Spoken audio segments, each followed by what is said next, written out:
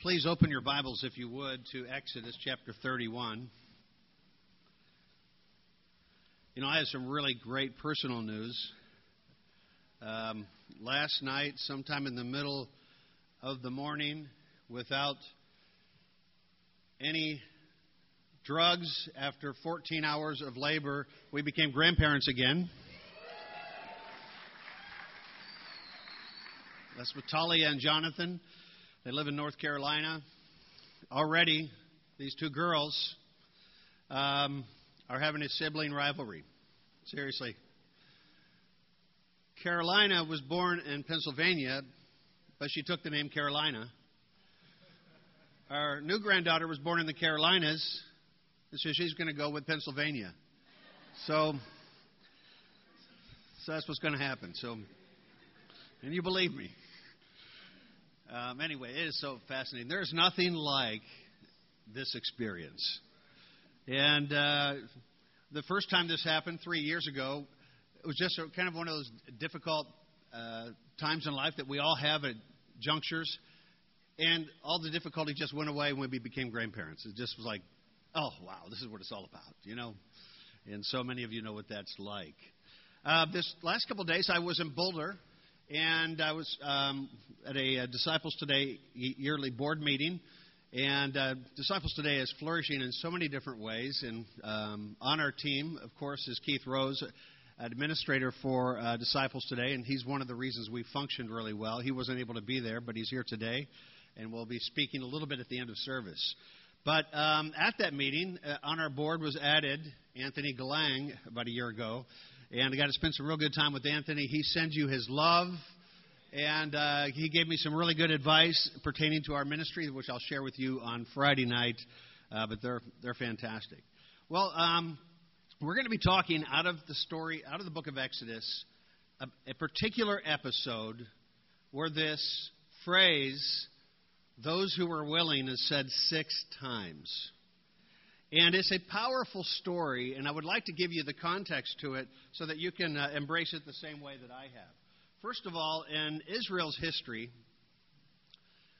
we find the first really clear, I think in world history perhaps, a narrative which shows what organizations and churches have since made a priority is to figure out what is their vision, what is their mission, what is their core values, what is their identity, and these kinds of things.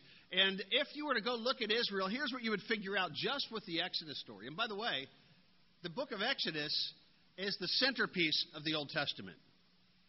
That story is the most monumental event. If you want to understand the Old Testament, you need to understand this book. And so the founder, of course, of this religion is Yahweh. He introduces his name and what it means in the 3rd and 4th chapter of Exodus, which means I am who I am. Basically, if you extrapolate it in the mind of an ancient Hebrew, it means I always was, I am everywhere, and I will always be. And that's what his name means. Sometimes people have referred to him as Jehovah, and you get a capital L-O-R-D in our NIVs to say there's a long reason for that. But really, it's a true name is either Yahweh or Jehovah or some name like that. We don't know how many syllables there were because the Hebrew language only has constants. Then the vision of ancient Israel was we're going to a home of our forefathers, a land flowing with milk and honey. It's called the Promised Land. And that's what their vision is. And it's really important to understand that in an ancient context, land meant everything. You were not whole if you didn't have a land of your own. And then, of course, the mission there's threefold. The first mission in Exodus is the Exodus. And it takes almost 20 chapters to bring us through the story where they were 400 years away from their home, where the renters, the Canaanites, were not even paying rent. And they wanted to get back. And they lost their identity, being swelled up now as slaves in Egypt. And so this story, very filled with rich information, shows how Moses was raised up to lead them out. And he gets them to the Sinai Peninsula. So the first mission was to get out of Egypt and get to a place where they could regroup. The second mission would be to build a moving tabernacle. Now, this tabernacle had to be so well constructed, designed, built with the best materials that it really lasted all the way until the reign of King Solomon, hundreds of years later. And the construction details show that this is quite a detailed edifice. And then after that, the other missions were just to move from campsite to campsite until they got back home. And so that's what a mission is. The core values was really found in the Ten Commandments. And then after that, you find that their message, and this is what the message is, if they interacted with somebody outside of their own, they would basically say, we were once slaves, but we were miraculously rescued by Yahweh. And He has provided us with these great laws, and He hears our prayers. Now, these words are actually found in the Exodus narrative and in Deuteronomy. And so I just harmonized them, put them all together. But that would have been their message to foreigners who served other gods. Basically, our God's better than yours. Okay. And then the identity is Yahweh, the law, and our land. The land was so important. And as you look at this map, and the area of Canaan, which was their home that they were trying to get back to, that is part of the Fertile Crescent, the most desired place in the East, rich in resources, but it's also significant for lots of other reasons. It's where a lot of people would travel through. If you were going to be over towards Europe and Asia Minor, Turkey, you would come down through Canaan to get to Egypt and to get to all of Africa.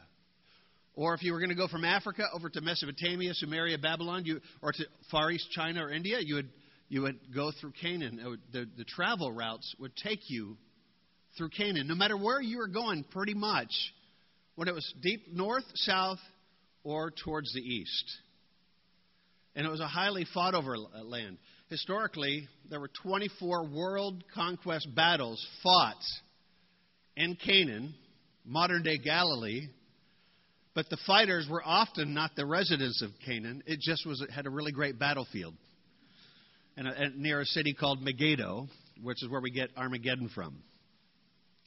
And so that's just really important. So now you understand a little bit about their vision, the mission, the core values, and their message, and their identity. On Friday night, we're going to be going through an exercise together, all of our ministries, talking about how that speaks to us even today. And now as you look at the book of Exodus, like I told you, the first 18 chapters takes us through the Exodus story. Then there's Sinai.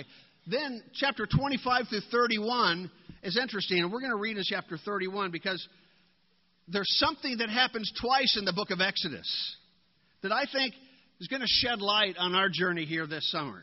Sometimes you don't get something right the first time, you do it a second time.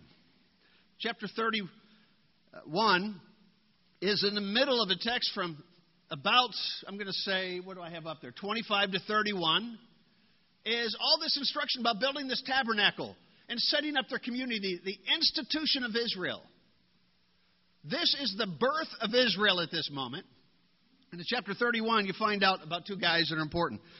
The Lord, or Yahweh, says to Moses, "See, I have chosen Bezalel, son of Uri, the son of Hur, of the tribe of Judah, and I have filled him with the Spirit of God, with wisdom and understanding, with knowledge and all kinds of skills, to make artistic designs, to work in gold, silver, bronze, to cut and set stones, to work in the wood, and to engage all kinds of crafts. Moreover, I've appointed Oholiab, son of Ahisamach, of the tribe of Dan, to help him. I've also given ability to all the skilled workers to make everything I have commanded you, the tent of meeting, the ark of the covenant, the law, and so on and so forth." And this 6 chapters was all that they needed to build the institution of Israel. Places of worship, mechanisms for having your sins atoned for, praying, even tent of meeting, things like that. And it was all set up. And then something happened. Moses goes back up to the mountain, spends time with God, and he makes a big mistake. He puts his brother in charge. Now, his brother's a couple years older than him, and they're both in their 80s. But, not everybody has the same gifts. We know that Aaron speaks well, but he wasn't much of a leader. Not at this moment. And so the people were restless, wanted to do what the pagans did. Aaron got out in front of them and said, hey, I'll lead the way in it, and I'm going to lead you into a more spiritual version of your revelry. And it wasn't really a more spiritual version. He was involved in this golden calf incident. Now, we had a whole sermon on Aaron a few months ago and how he made an amazing and a marvelous transformation after this. But this was one of the worst tragedies in all the Bible. It could be argued that it was the worst.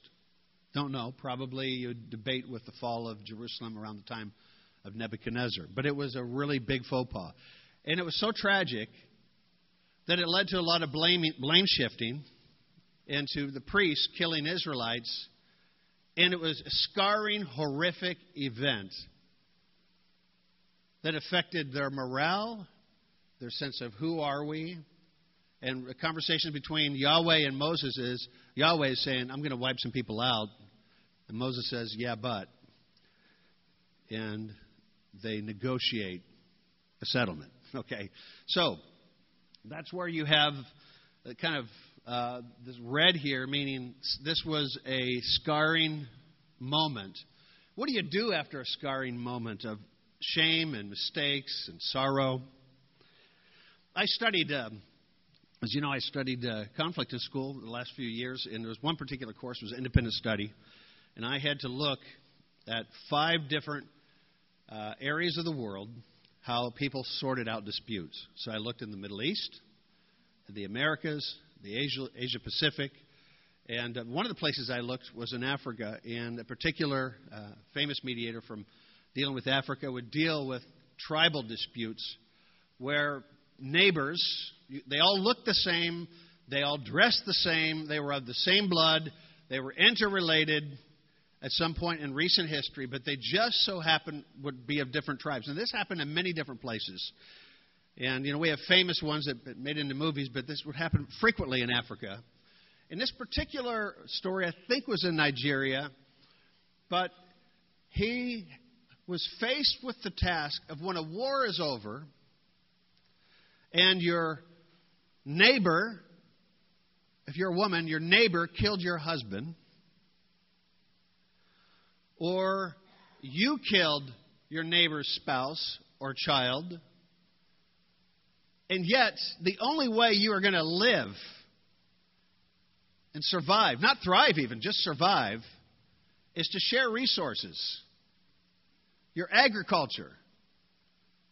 One family grows this, another family grows that. And you both need each other. Yet, you're just filled with bitterness and hatred.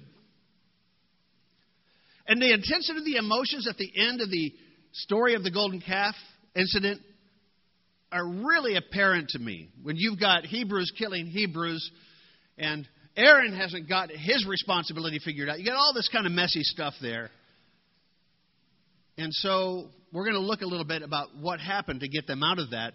But this particular mediator would basically, he created these voice of the soul workshops, which the idea of them was, don't ever think about the other. The other would be your neighbor, a murderer, somebody who hurt you. Never think about the other. Next time you see them, don't think about them. Who are you? How are you regulated? What are you good at? What are you supposed to do? Have you accepted responsibility for who you are? And help people rediscover themselves. And I don't know exactly how Moses navigated all this, but it was a tough moment. But what's interesting, right on the other side, they had to do Israel 2.0. The institution got started, but before they were able to build the tabernacle, they had this huge incident, so they had to start all over. So what happens next is chapters 33 to the end of the book is the same instructions that were given already. And I say this for all of us. We have all been trained on how to be a great disciple, how to disciple others. Study series, how to help somebody become a Christian. How to look at our giving and our finances. How to have a great marriage. How to have great kids. How to have great relationships. And I'll tell you, just speaking for myself, there are times that I need to find Steve Staten 2.0 and 3.0. I need to get rebooted. I need recalibrated. I need trained again because I lose it. If you don't use it, you lose it. And if I've recoiled in pain and sorrow, sometimes the best way out is to just start all over again, knowing what we already know to do, but get refreshed and trained in it. So I put that out to you as the journey that we will be on going forth. Let us do all the things we've been trained to do in the past, but in our getting retrained in some of these areas, let's pretend we never were trained in them before. Okay? So we want to hopefully be able to create mechanisms over a process we'll talk about on Friday night so that we can do good on the things, all the things that are important for our walk as a church. So now, we're going to look at the comeback moment in Israel's history for our own inspiration, okay? I hope that the rest of what I say up here is just all inspiration. And in case I deviate, just raise your hand and say, start reading the text, Steve, because the text is pretty inspirational, okay? Are you with me there? Okay, so here's what we got in the story here. They went through self-reflection. We're not going to be able to cover that. That's preceding the text we're looking at. That's where they would inquire of the Lord. They would go to the tent of meeting. This is this voice of the soul parallel in the Old Testament. And then realignment with core values. Moses got the law again. You remember he busted up the tablets? He came down with new tablets, fresh. And they got reacquainted with the big picture of where they were going to go. And then they were going to get ready to train on this mission, which is what we're going to look at right now. The comeback mission, starting in chapter 35. In chapter 35, we're going to see that they determine the needs. We got to build a portable tabernacle, worship center. We need a whole lot of resources. We need some training. And the question is, are we willing? So, chapter 35, verse 4. Moses said to the whole Israelite community, "This is what the Lord has commanded. From what you have, take an offering for the Lord. Everyone who is willing is to bring to the Lord, or Yahweh, an offering of gold, silver, and bronze, blue, purple, and scarlet yarn, and fine linen, gold hair, ram skins, dyed red, and other type of durable leather, acacia wood, olive oil for the light, spices for the anointing oil, and for the fragrant incense, and the onyx stones and other gems to be mounted on the ephod and the breastpiece." You know, where are they going to get all these resources? Well, if you paid close attention the last time you read the Exodus story, they took a lot of booty with them from the Egyptians. They had a lot. Precious metals and everything. So they had these resources. You know, we are a resource-rich community. Right here, we have a lot of resources, right? You know, you just think about it. How many sound-playing portable devices do you have in your household? Okay, you have probably multiple MP3 players, different versions. You threw them they're sitting in a shelf somewhere you don't use, but they still work, right? We have vehicles. Most people have more than one vehicle per family. We have multiple televisions. And we have televisions we don't even use because we don't like the tube TVs, right? So we have, even though they still had another 10 years in them, you just couldn't even stand to look at them after you saw plasma or an LCD, right? Okay. So then we have stuff. We have a lot of stuff. When my wife and I moved from Naperville, Illinois to downtown Chicago in 2005, we had 5 days of garage sales. I threw out 60 big black garbage bags over about a month period full of stuff. And we realized that I was a hoarder. Okay. I had too much stuff. And I've not gone back to the too much stuff habit, except for my books. And I'm unrepentant on my books.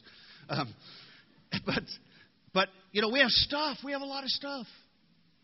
If all of a sudden Walmart and Best Buy and everything all closed down, and we just had to worry about what we're going to eat and stuff, we would have all the entertainment devices we would need for decades to come. We would. We'd be fine. And just think about it, how much stuff we have. They had a lot of stuff. The question was not whether or not they had what was helpful is whether or not they were going to come forward with it. Let's read on. All who are skilled among you and are to come and make everything the Lord has commanded. The tabernacle with the tent and the coverings, clasp frames, crossbars, posts and bases. The ark with its poles and the atonement cover and the curtain that shields it. The table with its poles and its articles and the bread of the presence. The lampstands that is for light with its accessories, lamps and oil for the light. The altar of incense with its poles and anointing oil and fragrant incense, and the curtain for the doorway at the entrance to the tabernacle. The altar of burnt offerings with all its bronze grating, its poles and its utensils, and bronze basin with its stand. The curtains of the courtyard with its posts and bases, and the curtain for the entrance of the courtyard. The tent pegs for the tabernacle and the courtyard, and their ropes, and the woven garments worn for ministering to the sanctuary, both the sacred garments for the Aaron the priest, and the garments for the sons as they serve as priests.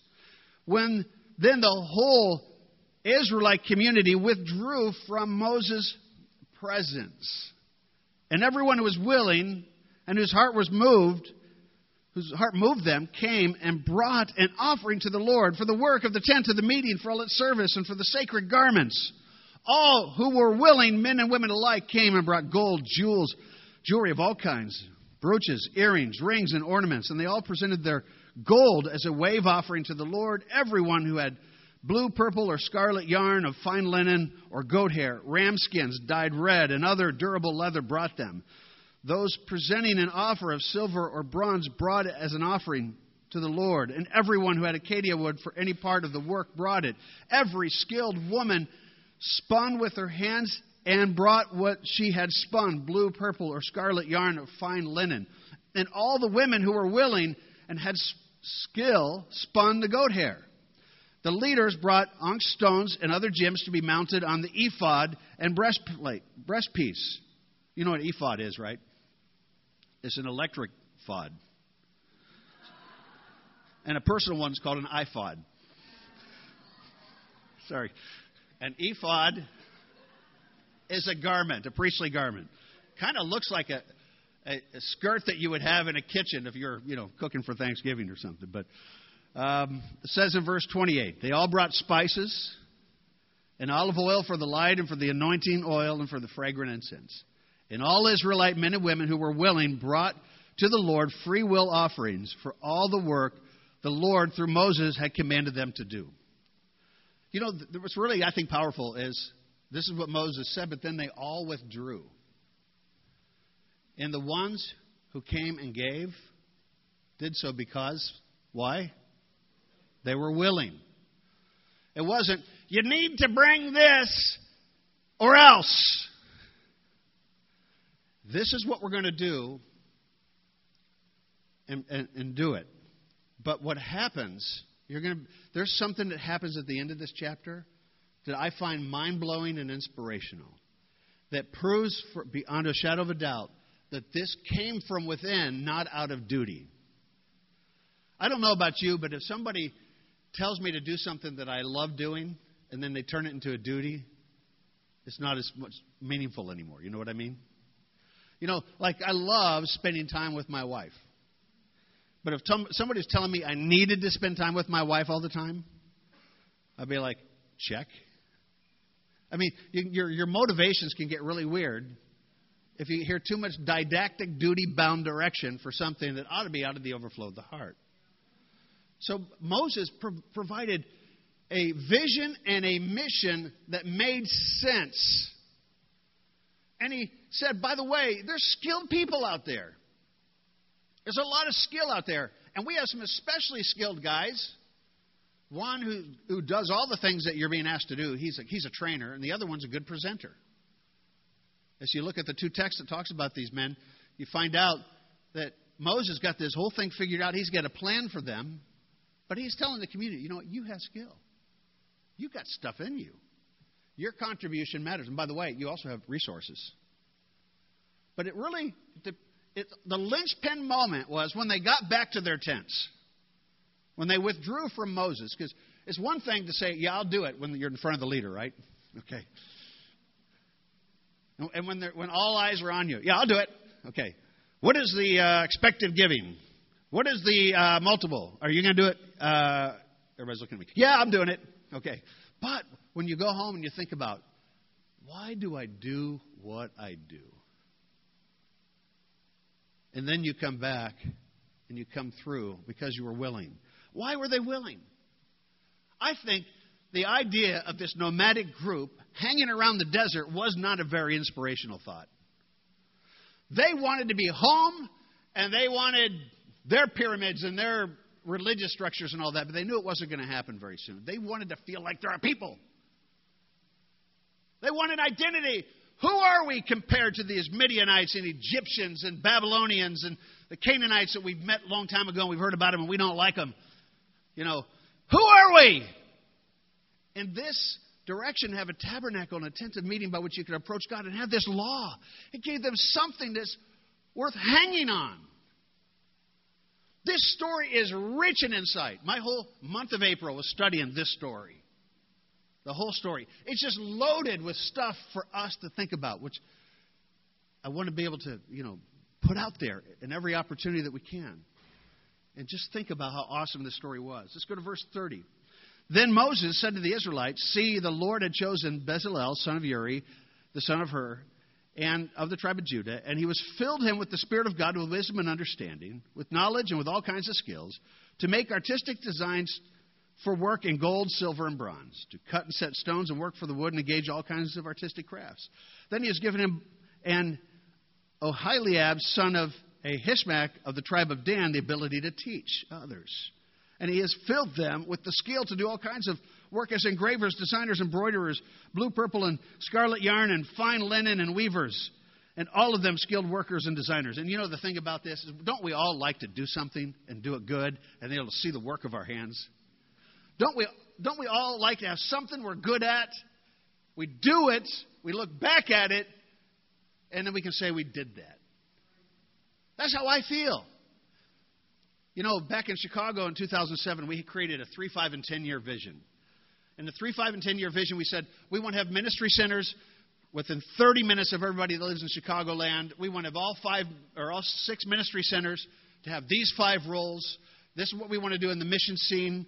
And we had all sorts of other, like local visions. These are the churches we want to plant. And, out of the 4 things we accomplished in doing, some we did with great accuracy, some we surpassed, and some we failed on.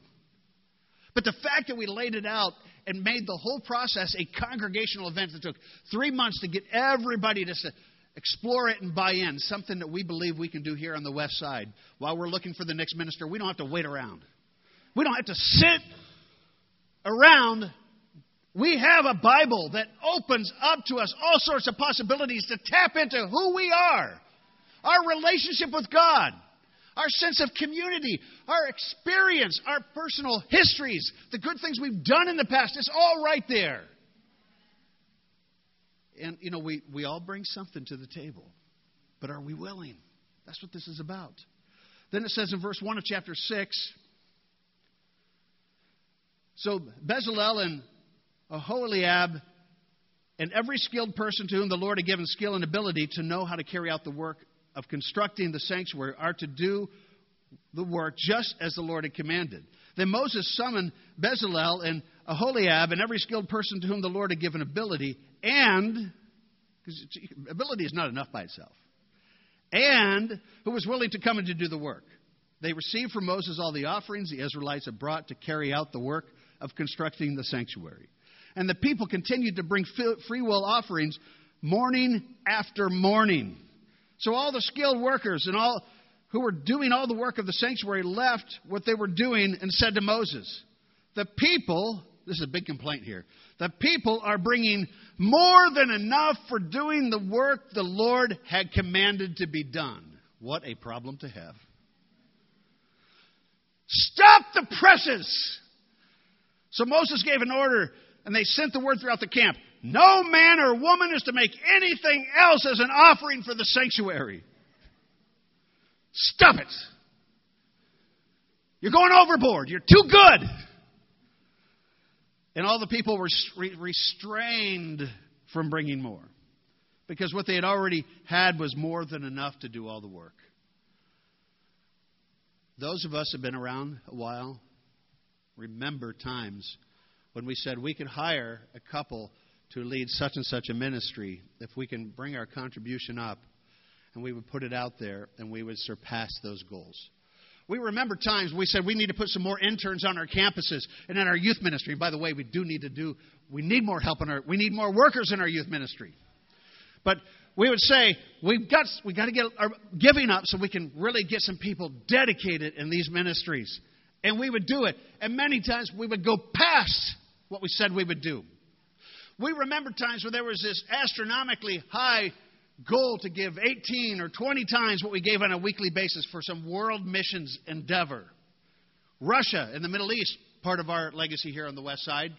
And we did it, and we would surpass many times. And it was exciting to see what God did in those great moments of giving. My prayer is that for us as a people this summer, we will go to the tent of meeting of God's presence, and we will get close to God, each of us. We will figure out who we are before God, not the other guy. Not the person that we're mad at for something they did or said in the past, for having a different opinion or being aligned on some sort of issue or topic in the past. Anybody that gets up on stage in the next period or whatever, you ought to be happy to see them up on stage. We shouldn't be thinking, don't they still owe an apology for something that's... No, we're beyond that.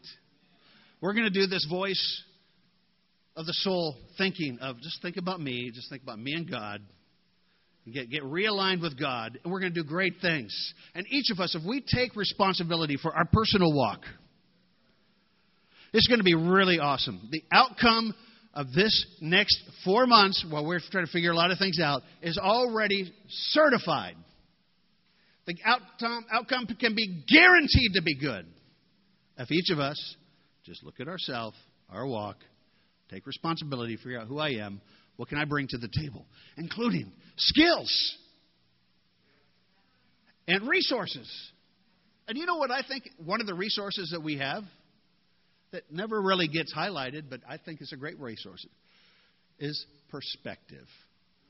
I love to hear people's points of view when they've expressed them in a godly way. Sometimes our life experiences gives us such great insight, and people sit on their life experience and insight. We need to, I think we're blessed by the perspectives that each of us has from looking at life from a different vantage point. But when we do that, let us do it with great temperance and godliness. And say, here's a thought I have. Here's my perspective. We all have resources. We all have opinions. And we all have skills. I think we have a great future ahead of us. Look what they were able to make with their hands. Ark, table, lampstands, altars, basins, courtyards, ephods, garments, and the list is longer than that. And this is what some people said it looked like. And remember, this is mobile. It has to be able to move multiple times over generations. And so this gave them the sense of, okay, you know what? We have order. We have structure. We have leadership. We have processes. We have principles. We have law. We have a way to get our sins taken care of. And they became to be a community that the whole world and the ancient world came to know and respect and look to. The law of Moses was known all throughout the world. People that had massive structures 100 times bigger than anything that Israel ever had in Jerusalem knew that if you wanted to figure out what code to live by, and yours wasn't working out so good for you, you would have many philosophers and kings and pharaohs of other religions would beg and borrow and imitate the things that came out of this tribe of Hebrews. They were a special group of people. You know, we want to come back as well, right? I want to come back. Tomorrow, or Friday night, we are going to be revisiting some of our own vision, mission, core values, identity conversations. And it is going to be a corporate process. It's something we're going to all do together. Nobody's going to deliberate and say, this is what you ought to be doing. We are going to let the Bible guide us through questions of, hey, who are we? We've been around 25 years. What about the next 25? I want to think clearly about the next 25. At least put it as a prayer for God. Put out some good roadmaps. Think about that. What are some of the set needs for the immediate mission before us? what are our resources and skills that we have? How can we match them up to the things that we need? Who are our trainers? What do we need trained in? I think we all need training again. And the question is, are we willing? Are you willing? Okay, let's be thinking about that. This will be the screen that we'll talk about on Friday night, just to think, what are our needs? And look at the list of the needs we have, that all 4 segments of our ministry, which we're bringing to closer partnership, we're going to have more meetings together where we're all together. Okay? Singles, family, marrieds, kids. And so, kingdom kids, worship, teaching, messaging, this communication in and outside the church. Location planning, event planning. You know, those things are really delicate issues. Special world missions contribution. Ushering, AV setup. The guys that work here, real early in the morning, they probably need some replenishment, right? Okay. Counting. Hope and benevolence. And our RFAC and other things, is that these are all agencies that we need in our body to move forward to the next place. And I hope that you are inspired about that. Now, the Middle East is a mission too. And we're part of that. In just a moment, Keith Rose is going to come up and speak to some of these things. But I just took 2 blurbs off of Disciples Today. And I want you to know about them. First of all, we have mechanisms in place to help us sense our needs for the Middle East. We did have a bit of a breakdown this year with figuring out the Middle East, and you'll understand why when Keith talks. But these are some of the main churches: Bahrain, Beirut, Cairo, Tel Aviv, Amman, Kuwait City, South Sudan, and then Abu Dhabi, Dubai, and others. And these are the ones where there's the strongest presence. But we have resources. We also have skills. If you want to go ahead and be a missionary to one of these areas, put your name out there. But we're looking to make sure that we come through the best as possible from what we are willing to do, and helping out with world missions starting this coming Sunday night, June 8th. And so think about that. Now, here's the story. Over the last few years, Jessie Tomei, women's ministry leader for the church in Lebanon, has raised to stardom as a marriage counseling guru in the Middle East. She speaks on the Arabic radio and television shows about how to build effective and lasting marriages. Her TV show, Dear Jessie, has a hit record numbers and recently highlighted as one of the SAT's 7's best shows, one of the cable channel shows over there. That's kind of cool, isn't it? Our Oprah of the Middle East, you know. Okay. These are some baptisms. I believe this came from an article in March. Recent baptisms. We've seen 3 in Egypt, 1 baptism in the new planting in Syria, and 2 baptisms here in Beirut. And by the way, these places are not like Culver City and Santa Monica or Inglewood. Okay. These are places we're hearing about all the time. You just go to CNN.com and you'll see these places come up for all sorts of reasons that make you grateful that you're in a safe place here. Okay, these 3 locations for baptisms are a very sensitive spot in the world scene right now. They need our prayers, and we believe they also need our financial support. At this point, Keith will be closing this out as he explains a few things.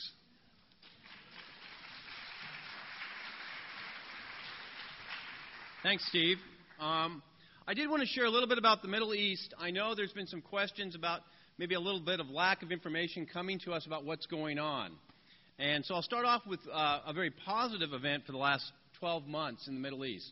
The Middle East had an internship of campus students that went to go work on the campus there in the Middle East. So 5 students went, 2 from San Diego, 3 from Los Angeles.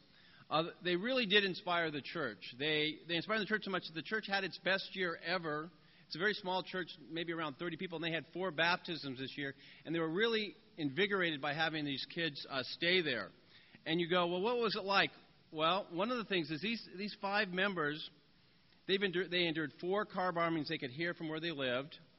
One was just a mile and a half away, and they could also hear the blast that killed 7 and injured 75 others that was targeted and killed the former Lebanese ambassador to the U.S. So it's not a safe place. They tried to stay in safe areas and stuff, but they went out there and really laid it on the line.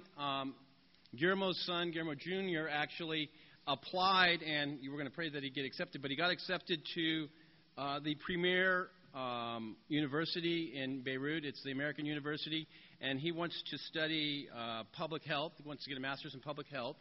And so I'm asking that you'd be praying. He's now got to apply for scholarships and things like that, but it's a 2-year program. He wants to stay and work in the ministry there, and the only way to do that is to go there as a student. So he applied, got accepted, and so now we just got to figure out how to get his financing. So really pray for him. But that was very, very encouraging. But I think I wanted to give you the rundown for the last 6 months. The Middle East, basically it'll be 6 months to the day next Sunday, had a tragic event. There was a car wreck. Maher Hen was killed. His wife, Summer, and Sammy and Fadia, who are his sister and brother-in-law, were all severely injured. That happened.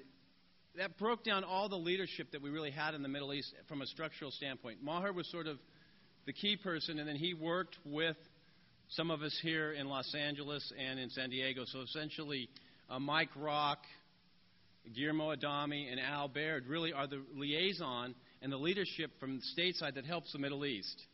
And they really worked primarily through Maher helping some of the other ones. So in the past 6 months, that went away. And, there's a number of issues that have had to be dealt with. One is to figure out just how to sort of rebuild the structure, which we still haven't totally figured out. And the other thing is Mike and Guillermo and Al are volunteers when they go to the Middle East.